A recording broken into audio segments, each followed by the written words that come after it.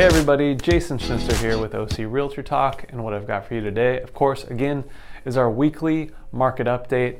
How's the real estate market here in Orange County, California? And it's week 17 of this 2022 real estate market. Believe it or not, we're well into quarter number 2. And as always, let's start off with industry trending numbers. So, active inventory, as you can see, we started the year off 2022 January just above 1,000 homes for sale here in Orange County. We are working our way up to 2,000 homes. 605 new ones, 739 pending sales. Really, these numbers are beginning to be somewhat telling overall with regards to how the market's going.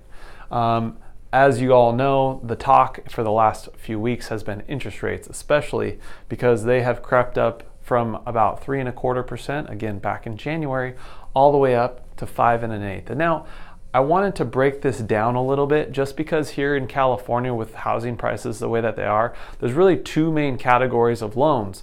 There's conforming loan limits. So when you borrow between $0 and $647,200, you're within the conforming loan limits. Anything between $647,201 and $970,800 is considered high balance conforming loan limits. And there is a bit of a premium for that. It used to be in the last 5 years, they were about the same, maybe 1/8% more for high balance conforming. So if you knew one, you basically knew the other. But now we're kind of back to the older way of doing things when historically speaking, there's always been about 1/4 to 3/8%, sometimes even 0.5% premium on the high balance conforming loan limits. You know, of course, when you think about it, you're borrowing more money. That means it's a higher risk to that lender lending you the money. It makes sense that it would cost more on an interest rate perspective. So again, going back to Economics 101, we're coming out of what we claim as an affordability market. And a lot of people ask, like, what the heck is affordable about buying houses for the highest prices ever?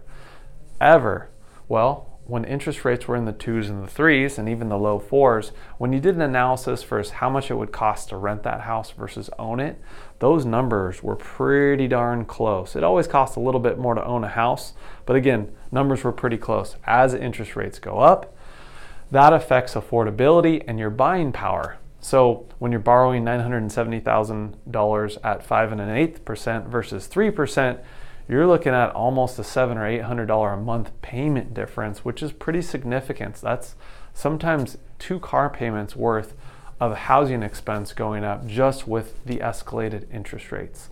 So naturally, that affects the demand part of things. And as I've been saying all along in my videos, when we have inventory rise, less demand, we might see a bit of normalization with our market. And what I mean by that is when you go look at a house, it's maybe not sold within 48 hours, you're not competing against 30 other offers, and we are slowly starting to see that in our market.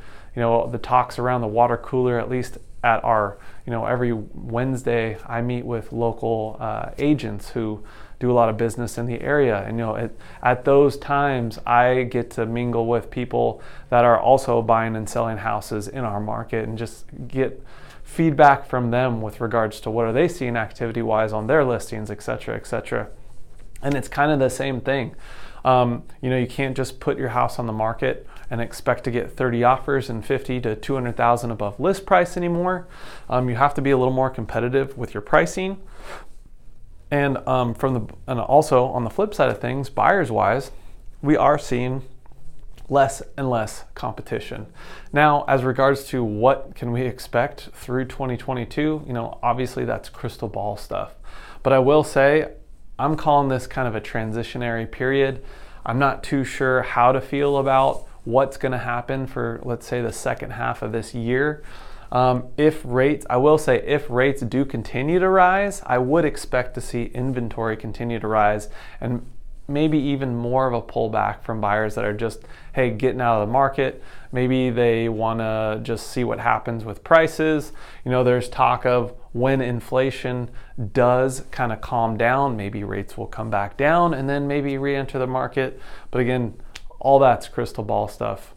What I do know now is we're still below historic lows rate-wise. And what I mean by that is, on average, over the past 40, 50 years, interest rates have typically been in that 6, 7, 8% category. So we're still in very competitive rates when you zoom out a little bit further back from the real estate side of things.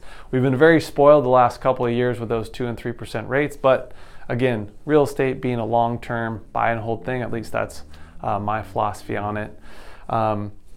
Still really good interest rates. So if you have any questions with regards to how we can help you out navigate your real estate portfolio, there's still a lot of people out there with a lot of unrealized equity, and unrealized equity, it just means options for you, whether that be move up, move down, move out of state, maybe re-leverage property to expand your real estate portfolio, all that stuff. We would love to help you out. We offer free real estate consulting, no obligation, no cost. Just give us a call, send us an email, book a free consultation online, or reach out to us. We're happy to help. Again, this real estate market is changing every week. It's different than any other real estate market we've been in. So even if you've sold a house in the past few years, we have different strategies and techniques that we are finding are working out fabulously for us and our clients, and we'd love to help you out too. So again, thanks for watching, you guys, and I'll catch you next week.